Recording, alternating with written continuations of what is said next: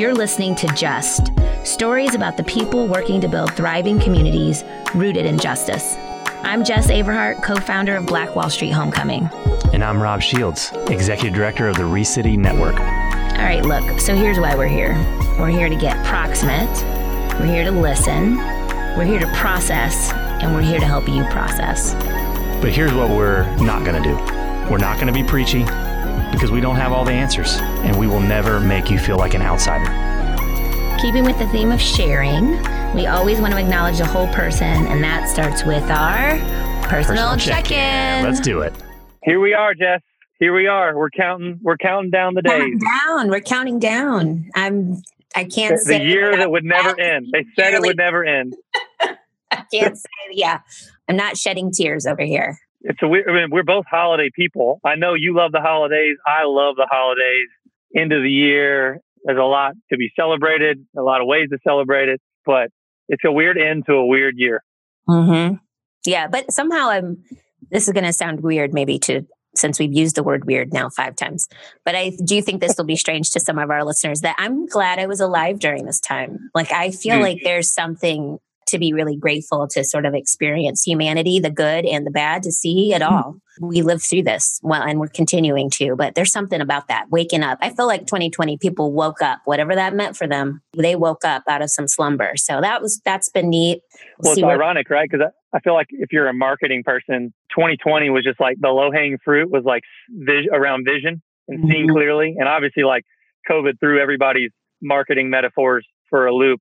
But I really do believe that's another way of saying what you just said, which is feels like it was an opportunity to see things the way they truly are, and to really have our vision clarified, if we so chose, right? Because still, you have to put that disclaimer out there that it's not. You have to opt into that journey of moving from blindness to sight. There's still a decision that if you wanted to put your head in the sand and look away, you could. But I think that 2020 definitely gave us an opportunity to have our vision clarified, or to be made more clear, I guess. Or tested in this case. We're going to take that analogy all the way through. I feel like people got checked. Go get your eyes checked. Yeah, there we go. Okay, I see it. Are you optometrist in training? I am. See my glasses. This is no joke, y'all. Nobody can see on this podcast. I've got very thick glasses. I get them checked often so I can see at 2020. So this is a great analogy for me. I love it. We have several really good analogies, I think, in store for this conversation, and I'm really excited for this one. I think it's at those pivotal moments, right, where like the end of a year, the beginning of a new chapter. I just think having the right guest for the right moment. Today is the right guest for this moment, and I think to turn the page on a new chapter in a new year, I couldn't think of someone that I think we would enjoy doing this more with than our guest. But before we do that, we would be remiss to end 2020 without doing it the same way we started it, which is we got to check in. Here we are, 4 days before Christmas, 10 days before 2020 comes to a close. I got to check in on my friend, Jess. Jess, how are you doing? Catch us up on all the things. Well, so I'm doing great. This is, as you mentioned, my favorite time of the year. So I love the holidays, and I love them because I have tons of memories of my grandparents and spending time with them. It's all family stuff. I just enjoy the energy in my family. I enjoy the energy in the world, typically, because people just kind of come off their crazy town and decide to settle into what matters, which I appreciate. So I'm doing great. And so we record this a little bit in advance, but I'm preparing to head, as I'm talking about this, I'm preparing to head to the mountains with my son and my mom, which is an annual pilgrimage that we take over the holidays. We'll stay in a cabin and, put puzzles together, and I'll cook, which is an anomaly in my home. So everybody's excited that I'm going to turn a stove on. So that's fun. And when this airs on the 21st, so everybody who's hearing this right before Christmas, we will be in the mountains. So we will be there. And I'm so excited about that. And when we come home, we'll have a 12-foot Christmas tree in our home. And I just love this time of year. And even though no one will see my tree except for my immediate family, because we won't be able to open up our home the way we normally do for like holiday parties and stuff. We are still having a 12-foot tree because we've decided it has become our tradition as well. So 12-foot tree is humongous. I don't think I've ever could dream of a tree that big. That's like Charlie Brown Christmas kind of kind of It tree. is. It is. It is a huge tree. And it's beautiful. And, we live in a loft. So our ceilings are, I think, 21 feet or something. So it's appropriate, actually, because it fills the space. Yeah. You could water that thing. It could keep growing another 5-10 feet. You'd be fine. Sometimes I feel like it becomes a part of our family. So when it's over, we have to put it back outside. It's very sad because it's like our fifth or fourth family member. But yeah, I love the holidays, getting ready for the new year. Just lots cooking right now. But this is fun, and I'm anxious to hit the road and head to the mountains. So what about you? What's cooking on your side, friend? Oh, yeah. Oh, Are you man. done with your I'm right holiday there with shopping? You. I do love this year. I'll tell you, Jess, I am enjoying shopping for my kids for Christmas more than I ever have before. They're getting to that age that I can remember toys I had myself, which is really fun. Like my oldest is 7. I got a 6-year-old. I got a 4-year-old and a 2-year-old. And so, like, definitely not the 2-year-old. My memory's not that good, but like the 6 and 7-year-old, like, and I'm finding out that, like, I really enjoy finding really good deals. I'm actually discovered Craigslist. I hope some of our listeners don't judge me too hard, but like, my kids go through toys. We don't go crazy. We just kind of get a few. But like, I'm finding some really good deals on Craigslist for like gently used toys right now, and saving. Like, I love saving me some money. We've talked about Craigslist before on this show. Like when you were selling your car, right? Or like, hey, you got to let me help you sell your car. Yeah. I love deals. So I've been really enjoying shopping for my kids this year because for all those reasons, and I think it'll be really fun to celebrate the holidays. We've been saying this whole season, but it feels like when so much has been taken away this year, so much that like signals of change, that like entering into the holiday season, I'm just really especially grateful to be choosing the things that we can be thankful for and be grateful for. Time with family is definitely high on that list. So I'm looking forward to celebrating with the crew, and we'll see how long these toys actually make it into 2021. Probably not very long, because I don't think anyone's going to judge you. I think it's brilliant that you are getting toys, gently used toys off Craigslist. I just want to be very clear. We understand what the short shelf life of small kids' toys are, right? So why would you drop the mint on toys that are going to end up in the closet in just a few weeks or a month? If they're lucky, a couple of months, right? I don't know what you're getting. If they're lucky. Well, we should get into this because I'm really, really excited to welcome our guest. I've been a fan of her and her work for a while now. And I think that what I'm really excited about is for our guest to be able to connect the dots on. There's a lot that we've talked about this season that I think is relevant to this conversation that I don't think we connect. There are themes here that I think play off each other that I'm really excited for our guest to be able to help connect those dots for us. And so I want to welcome on to our call today, Katie Rose Levin. Katie, are you there? I am. Thanks for having me. Hey, how are you, Katie? How are you doing today?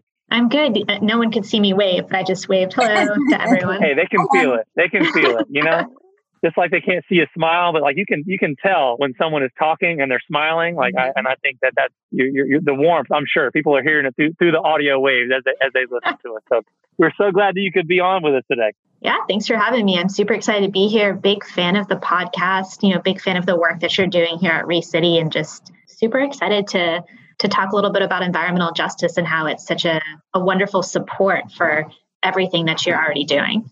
Yeah, well, we're big fans of you, and I think our listeners that don't know about your work with Trees Durham, they will here in a second, and I think they'll also join us in your fan club. So I'm sure that you will welcome them in with open arms. So, Katie, let me set you up and set up this conversation really quickly. For those of you who aren't familiar with you and a little bit more of your story, Katie has a BS in environmental studies from NC State University. So for all our Wolfpack fans, don't say we never gave you any love, right? Getting the representation here. She spent several years working and studying ecology and ethnobiology across North and South America. Wow. She snuck her travel in pre-COVID, right, guys? Everyone's sitting here jealous, like, no, South America. I wish I was in South America. In 2009, she returned to school, earning a Master of Forestry and Master of Environmental Management degree from Duke. So you're just spreading out the ACC love here all over. In 2012, Duke hired her as their first ever natural resource manager. And while she was there, she managed over 14,000 trees across Duke's beautifully forested campus and helped preserve trees during construction. She then co-founded is now the new executive director of the nonprofit Trees Durham, which works to ensure a sustainable, healthy, and socially just tree canopy for Durham through advocacy, education, and tree planting. Man, there's a lot to dive into there, Katie. A lot there. And we're just going to jump straight into this. I think probably most of our listeners are thinking that Jess and I are just getting super sentimental around the holidays and like, oh, okay, we're in Christmas tree mode. So let's find somebody that we can have an excuse to talk about Christmas trees with, and which is better, colored lights or white lights.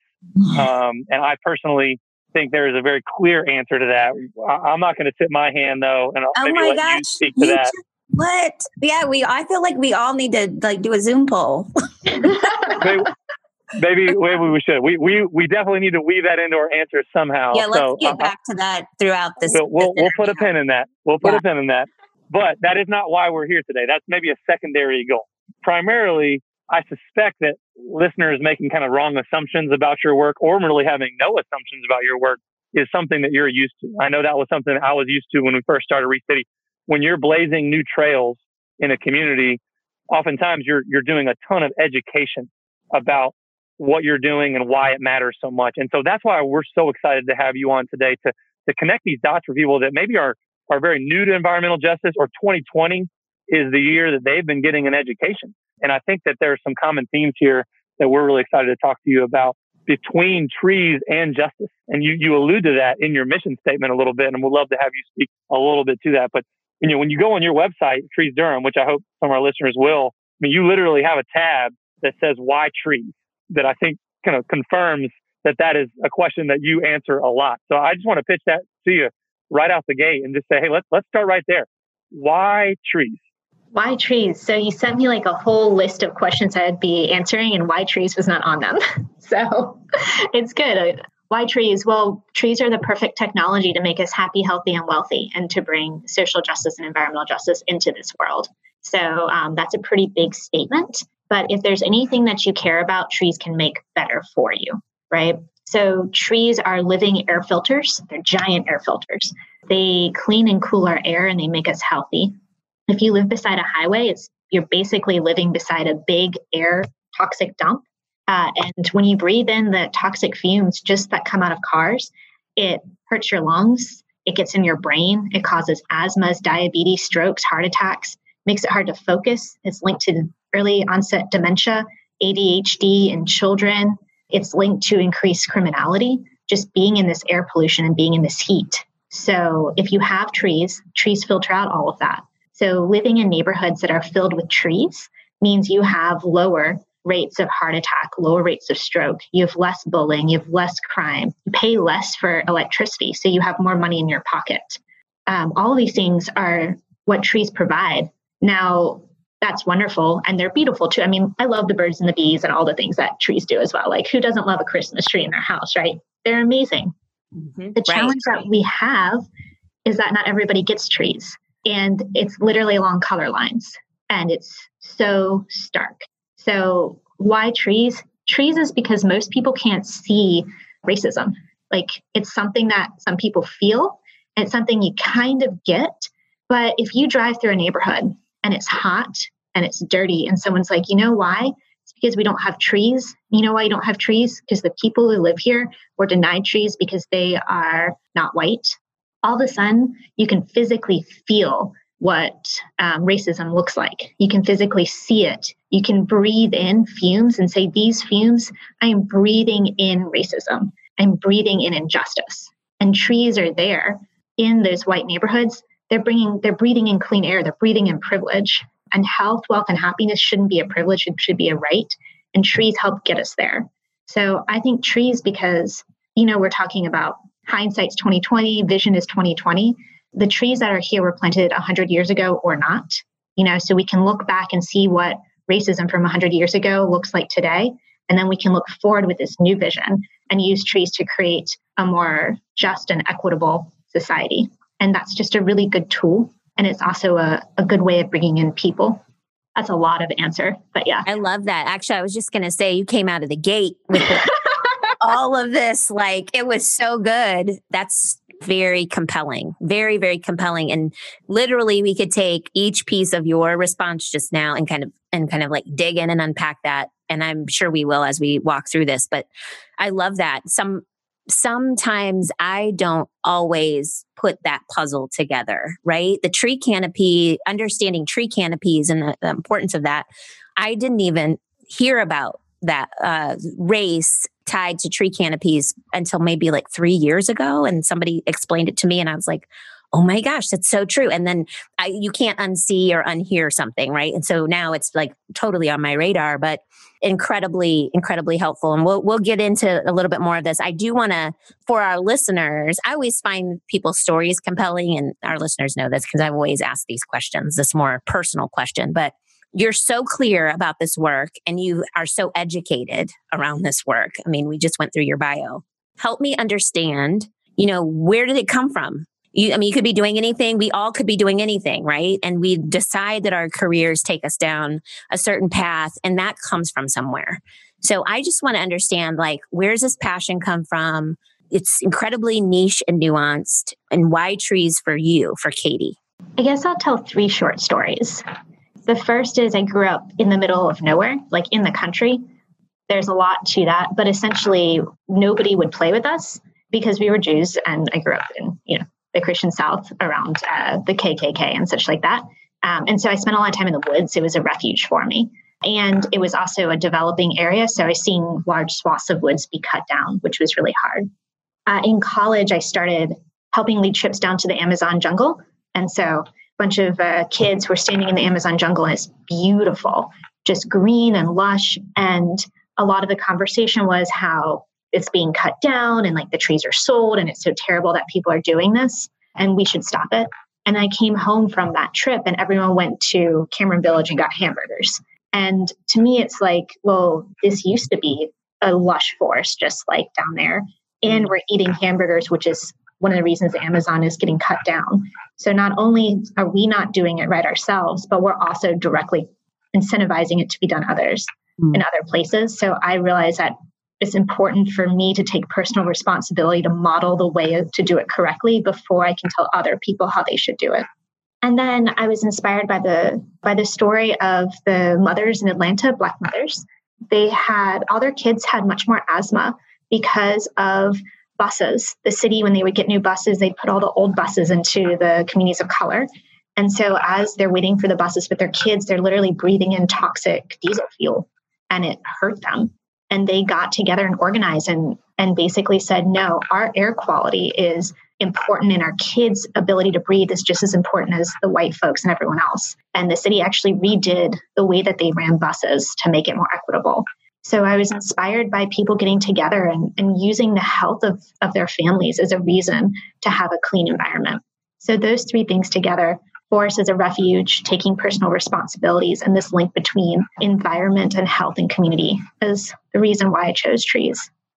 Thank you for that. Thank you for all of those stories. They're so uniquely different. I appreciate your story from your childhood, your direct connection to social justice and racism, and understanding the connection to community and how the systems are in play throughout. And so I think Rob's going to ask you a question about Durham, but I just wanted to take a second to thank you for those very, very specific purpose and passion. That's a purpose and passion answer. And we are challenging our listeners all the time to think, right? And to have original thoughts around this, what we talk about on our podcast. And so I really appreciate that thoughtful answer because it sort of demonstrates how you can change your life and invest in the purpose and passion of your life through your own experience. So thank you for that, Katie. Thanks, Jess. I appreciate you saying that. Yeah, I think that one of the themes that we continually harp back on, that we even covered in recent episodes, is this power of proximity and centering. We have to get proximate to the problem, and we have to empower leaders that are proximate to having the lived experience. And for you, clearly, this intersects with your own personal story, but also you've leaned in, even when it's outside of your own personal story, leaned in and gotten proximate to this of how it's affected others, and that has become, that proximity has clearly bred empathy in you to drive you forward to being a part of the solution, but in a way that is, like you said, Jess, very, very focused and inspiring. So I want to get to the other half of the name of your organization, right? So clearly words are powerful. You chose the name Trees Durham for a reason. So we've talked about, and you I think are really framed up the first half really well. Let's talk about the second word in that name, right? Let's talk about Durham. Let's talk about Durham's history, of which we've already, in this season, our listeners have started to grapple with the history of justice or history of injustice that we've inherited here in 2020. We can't have amnesia about where we came from as a community. That shapes who we are today. You even said that beautifully with like looking at the age of a tree tells a story of what happened 100 years ago. I, for one, Jess, I'm not going to walk around and see any tree. And again, like you connected that in a powerful way for me to think about the story of our communities and how nature and something like a tree could tell the story of what happened so long ago that we weren't around for. But tell us, Katie, I've heard you do this so well in other contexts, and that's why I'm so excited for our listeners to get a little glimpse into this history. But talk to us a little bit about the history of Durham's trees, what role they have played in perpetuating injustice in our community. Yeah, I think that Durham is really interesting because we have a lot of really good-hearted people trying to do good things.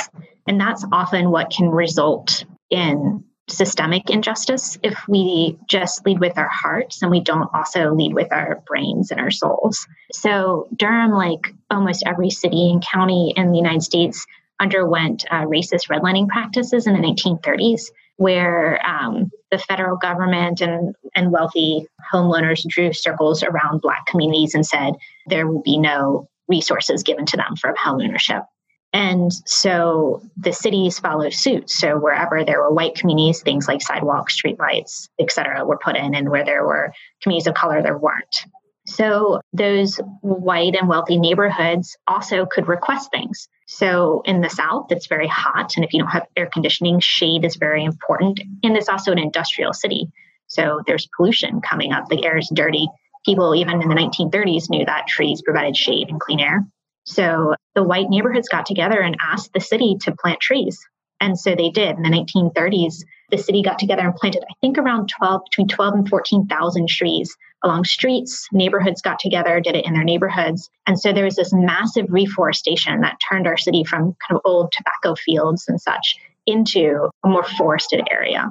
And these were done by people who could request them and who had the resources to pay for them. And those were all white folks.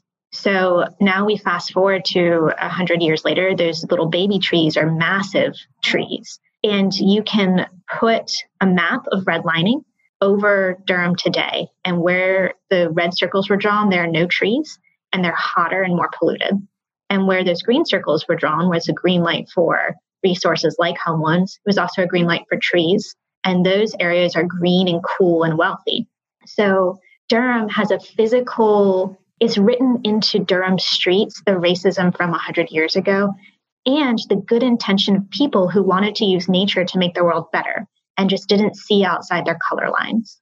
The nice thing about Durham is we do try to look outside our color lines. So in the 90s and early 2000s, we had individuals in the city and nonprofits who were trying to replace the trees as they were dying. They were doing it nights and weekends on their days off because they saw that this is really essential. Well, if you only replace what was there in the first place, then only the people who have it will continue to get it. And it's very good people doing good things who are going to set up another 100 years of structural racism, of environmental racism. So Duke University students got together and did, I think, the first study in the country linking environmental racism with this housing injustice from the 1930s and showed what I just told you, that story of color lines and trees. So using that information, a group of citizens got together and said, this is unacceptable. They asked the city to redo their plan so that equality did not just mean giving people equally, but restoring people to equality. So the city agreed to put 80% of their plantings in neighborhoods that didn't have it and only 20% to replacement. So we changed the system to not perpetuate structural racism, but to address it head on. And then we started working with communities, not telling them they needed trees, but asking them, would you like trees? We have a resource. Whatever you're doing, trees can be a resource to help you do it. So the city installs the infrastructure in the same way they put in streetlights and sidewalks. They now put in trees. And then we try to provide that social infrastructure, saying, if you're a church and you want to do more food, we can get you fruit trees. Like we're working with El Futuro and some of the other community gardens. If you are a neighborhood like Southside and you live beside a highway, or some of the hottest in the city, will help work with you, and residents can choose what trees they want and plant them. So we really use it as a way of empowering people and asking them to, inviting them to be part of a solution if it's the type of solution they want. So addressing not just you didn't get infrastructure, but also no one asked if you wanted it. So that's why Durham is unique, I think, because like other cities, we went through environmental racism, structural racism, and also we see it. We see the people who've been, I wouldn't, victimize isn't right, because I think the people who have been attacked by it or left behind because of it, and we work to address it in many different ways. So I think that's Durham. Yeah, complex, complicated, like most cities in America.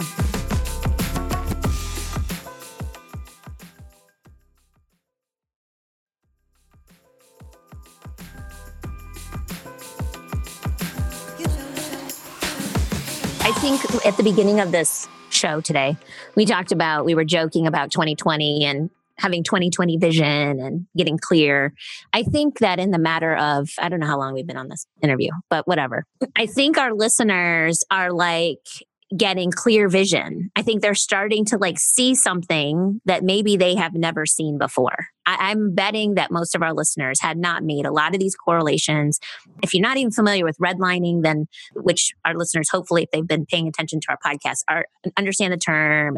But then you overlay, like you said, this map, right? So you're like, but look at how environmental justice lives on top of redlining, which was developed for something completely different, but used then to continue and to perpetrate this.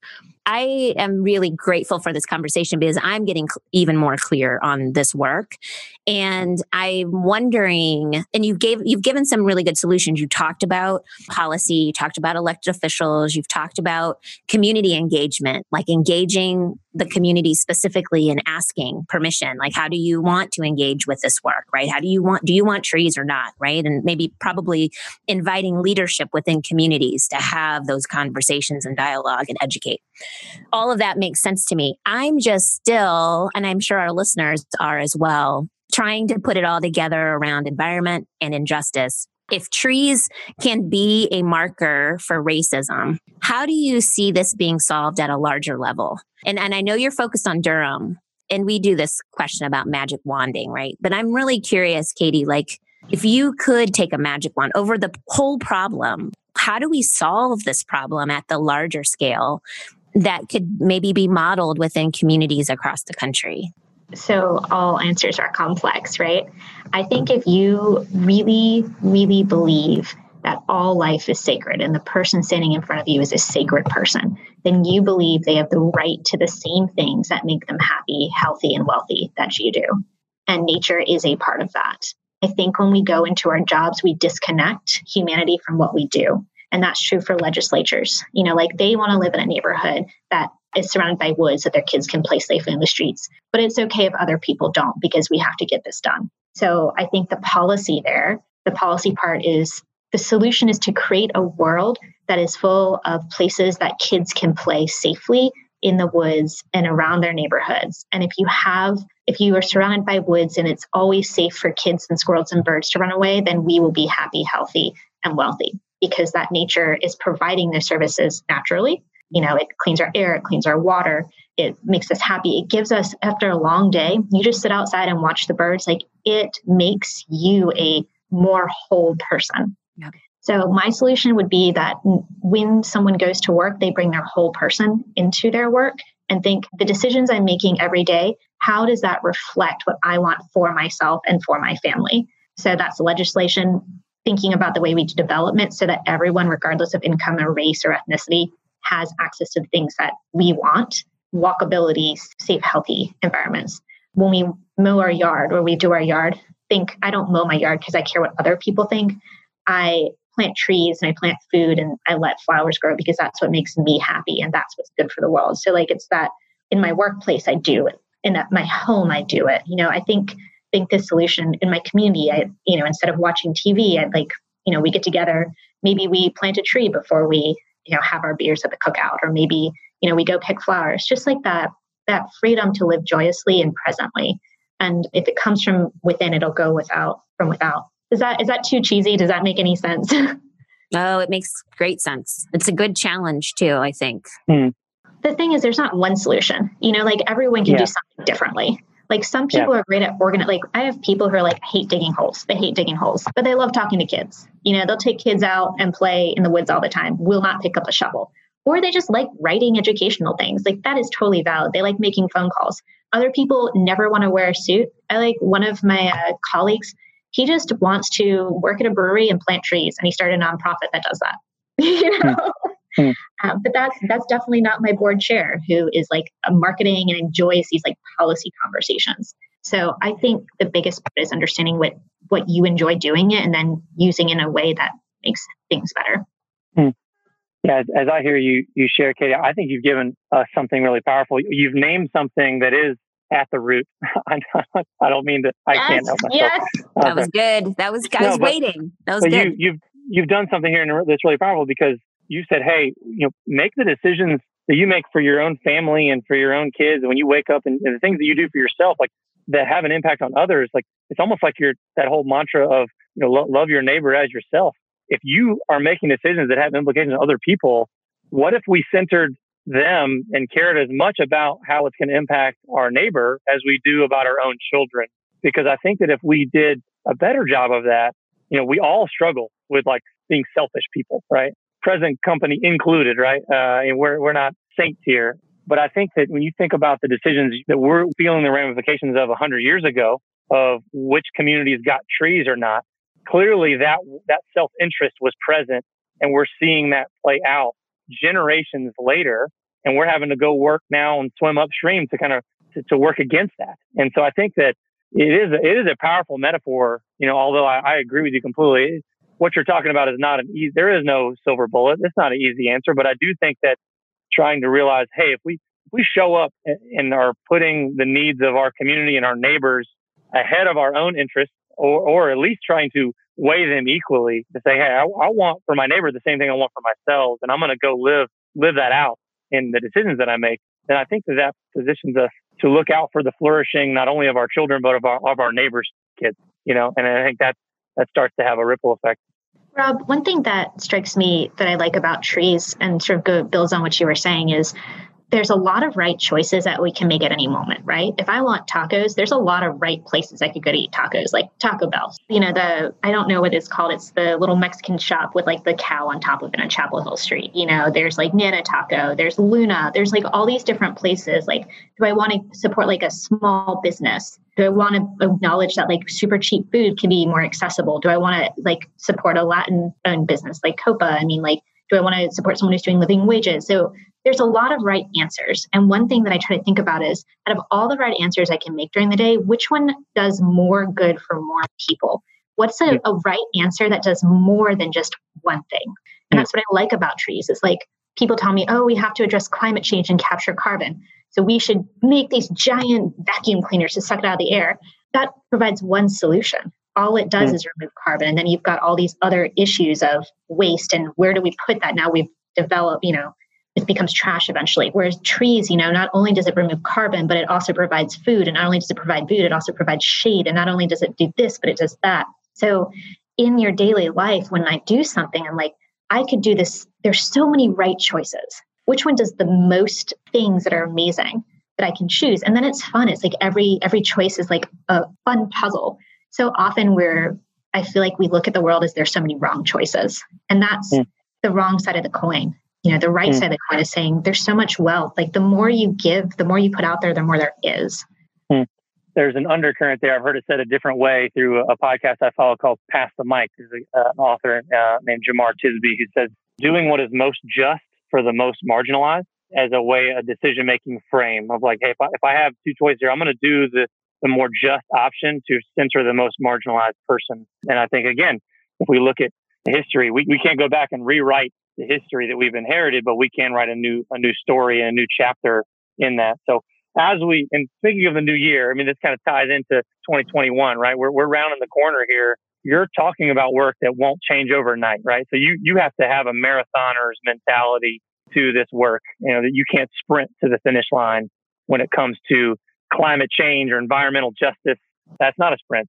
So what gives you hope that we can make more meaningful change as we head into this new year? New Year's resolutions, a time of optimism and hope, feels like a blank slate. Although I know we're all kind of limping into the new year in some ways. What is that why that keeps you planting these seeds for change? I did it again. I can't stop doing it. You're gonna have to mute my microphone. No, never leave it alone. One right after another. I love it. I don't have one. I'm going to think of one. You can do like a quick Google of tree puns. I really like stories. And I think this idea of Dayenu, like it would have been enough or it would be enough. It's this idea that every single victory that you have, every single thing that you do, that I do, I celebrate as if it would be enough. Like totally love it and live it, and then do the next thing, right? So refilling my cup every single time. Every single tree I plant, that is a victory. Every single tree I save, that is a victory. Every single person who breathes easier, every single child that picks up an acorn is like, what is this? Like, that is a victory.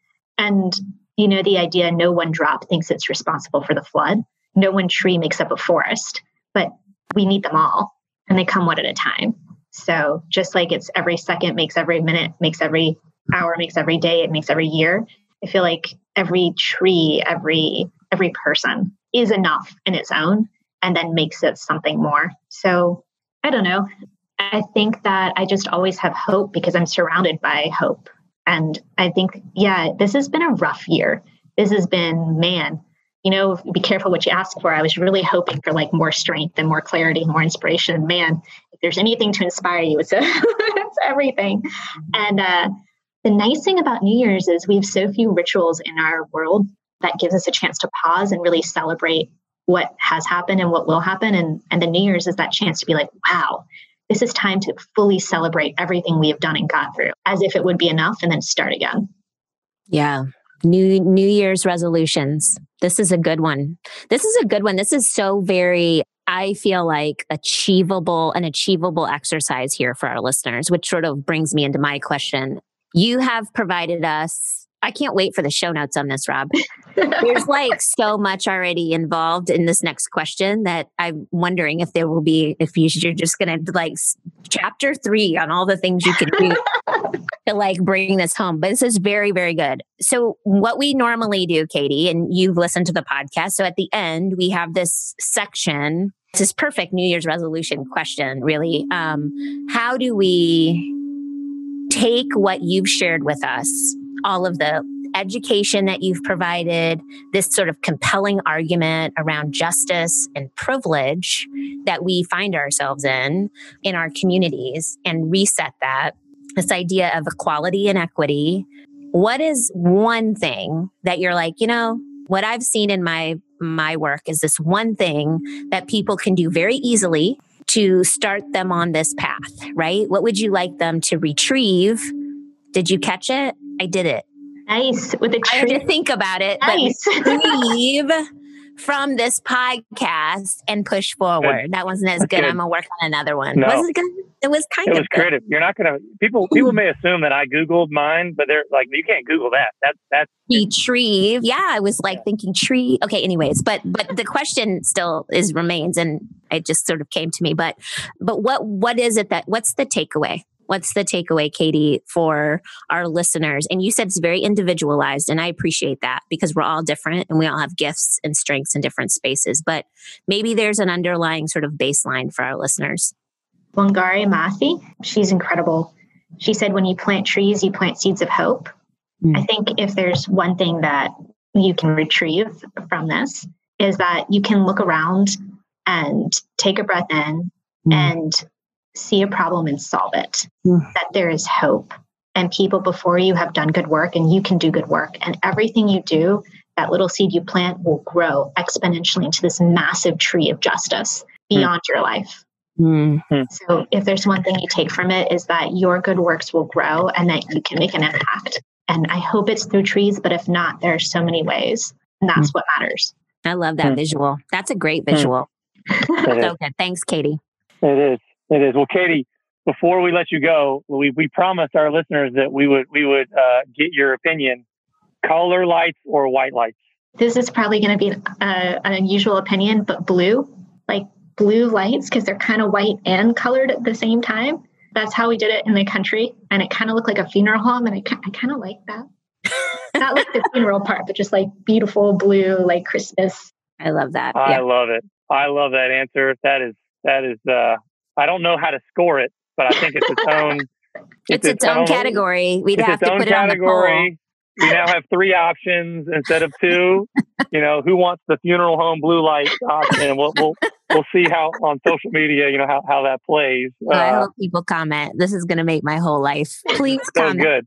This on is all of it. So Katie, I expect your desk at Reese City to have some blue lights on it next time I swing absolutely. by. I'm bringing in plants too. There's going to be a tree and blue lights.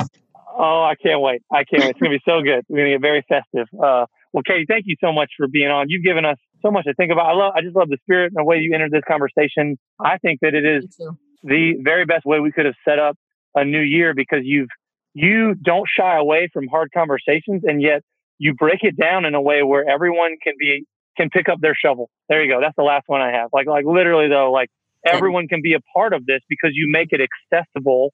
And that's really what we try to do with every conversation, but you've done it so beautifully here. And honestly, it's helpful for me to think about this idea of planting seeds of hope that like outlive me, that like we talk about looking at trees as a symbol of what mistakes were made. But I think you've reframed that entire conversation of, we could be planting seeds that future generations look at our fight for advancing in pursuit of justice that could outlive us in ways that help for the flourishing of our neighbor, which is just so beautiful. So thank you for the work that you do. And we're grateful to be partnered with you. Thank you so much. I really appreciate it. Thanks, Katie. Love that. Loved it. Love. She's great. She is great. I mean, I'm going to count. So for our listeners, I'm going to go ahead and reveal I'm 100% a color lights person. I don't know. Oh, we're doing our lights. Okay. We're doing it. And so I'm going to count blue lights as part of team color lights, Jess. Is that fair? Sure. Is that not fair? I mean, if you want to go ahead and stack this quiz in your favor, go right ahead. Okay. I think I sense that you're not on team color lights. Well, listen, okay. There's a very brief story. It's just tradition. Like in my home growing up, always white lights. My grandmother was anti multicolored lights. We didn't have them in our home. And we had the most beautiful Christmas tree my entire childhood. Beautiful, beautiful tree. Then I have my son. And my husband at the time, so my ex-husband, grew up with multicolored lights. And he was like, yo, our kid is going to have multicolored lights. He's like, it's more fun. It's all the things. And so I caved and I enjoy the multicolored lights. And so now we are a multicolored light family, but I frankly could go either way. Wow. It's scary how similar I have a very similar story, just in reverse, right? What is it? I don't know what it is about the guys in color lights. Maybe that's a theme. I don't know. But my wife, same way, grew up with white. So we were trying to compromise, and we've tried this several times in our relationship. Like we have the same birthday. So like we've tried to compromise. Literally, we have the same birthday. I didn't know that. We tried compromising there and failed. So one year we had the genius idea, let's just put them both on the tree and we'll alternate days. So like we'll plug them into different outlets. And that way, you plug one in, and so one day is colored lights, one day is white. It just didn't seem to stick.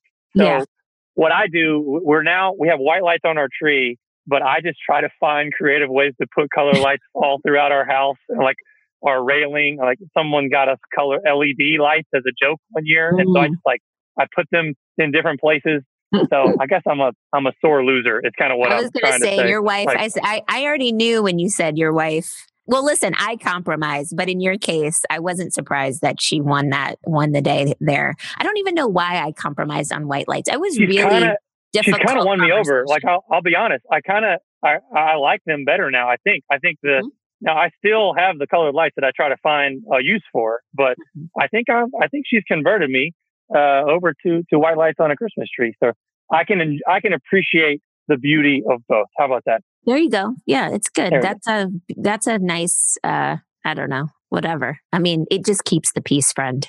Keep the peace. Well, speaking of trees, what was your biggest takeaway from that conversation? Because, she gave us a lot to process, and I just want, for our listeners, I think they really enjoy it. What stood out most to you? Because I know that you're not new to that conversation, but and neither am I, but she still gave us a lot. Yeah, I'm going to have a moment of very tremendous honesty right now, and one that I didn't want to necessarily unpack with Katie on the line, but I have known about, redlining and tree canopies, like I said, for a couple of years. And when I first understood it, I was like, I get that. That's wrong and whatever. And I could see it and I can't unsee it. All that is true. But with all the things going on in our community, and when I would hear people bring it back up about the tree canopy, it tends to like show up at city council and all these other things. And I'm like, why are we prioritizing that? Like if we had to list things, that's not on the top of my list, folks. Like, can we move on to the more significant work around justice and equity and looking at our communities holistically? Like, I don't know, living wages and jobs in our community and homes that aren't falling apart. I'm not worrying about a tree. I will say, after this podcast, I'm like, my whole thinking about this has changed, and the relevance and importance of this work, and also and she brought it up, and so did you, the accessibility to make some very quick and meaningful changes within community around this is very compelling. And I sort of feel badly that I would up to today had not prioritized it in the way that I do other things, right? But she did an incredible job of making that argument.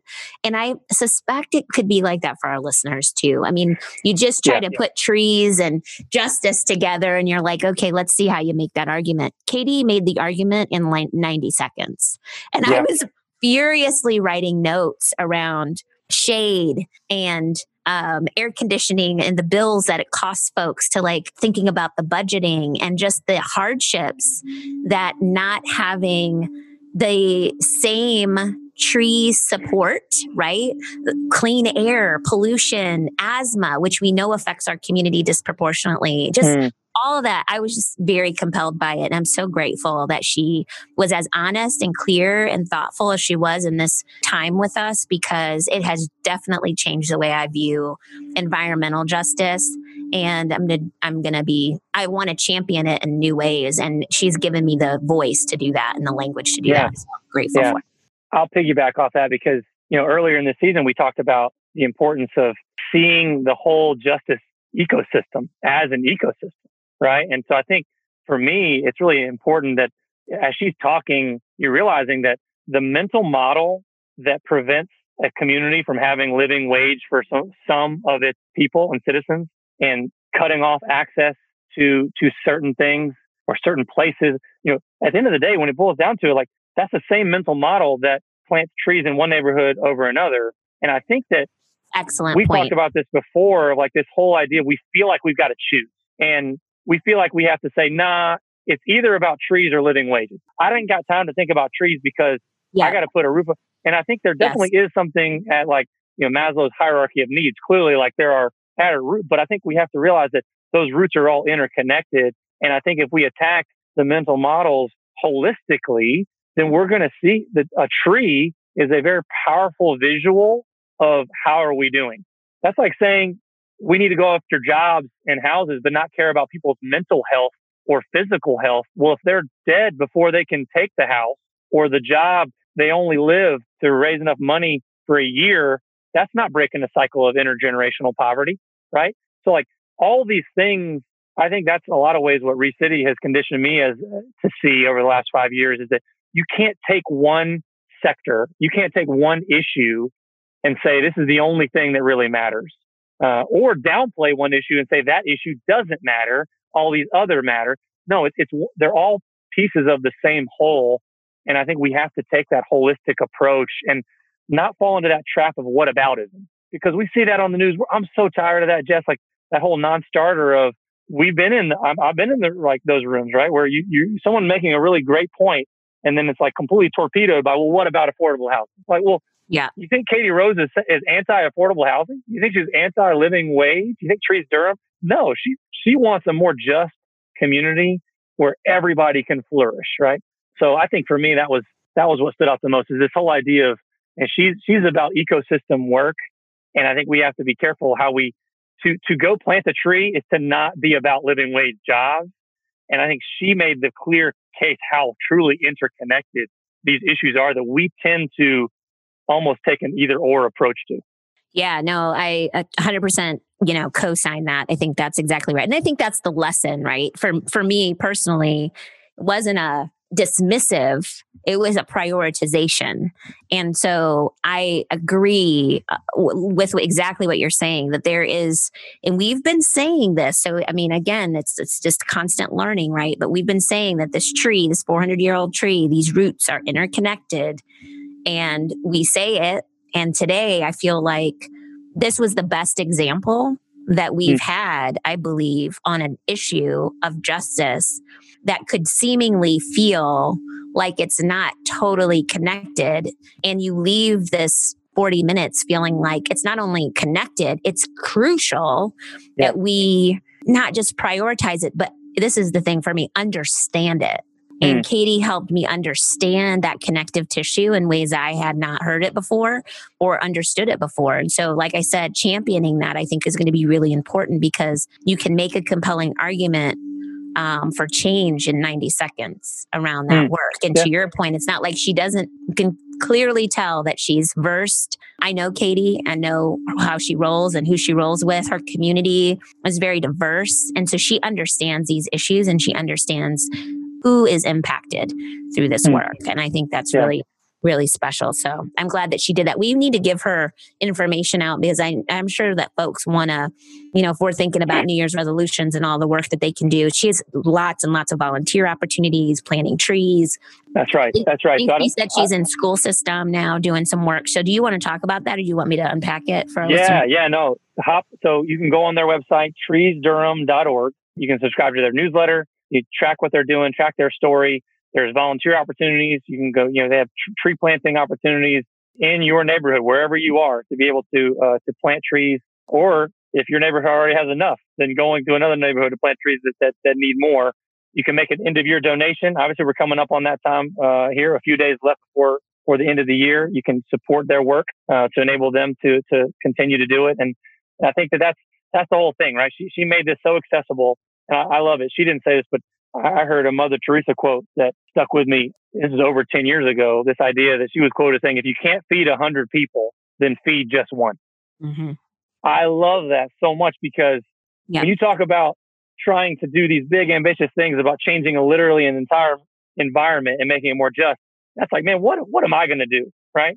It's almost like voting, right? Like the mentality some people can have around voting. Like, what does my vote do in the grand scheme of things? Well, don't worry about 100. If you can't do 100, then just do one. Just one small act of intentionality and love and service for your neighbor and for your community, compounded over time, that is incredibly meaningful when you kind of weave that into the tapestry of what we're trying to build in our communities. And so I love that. I think that was the right way to end the year.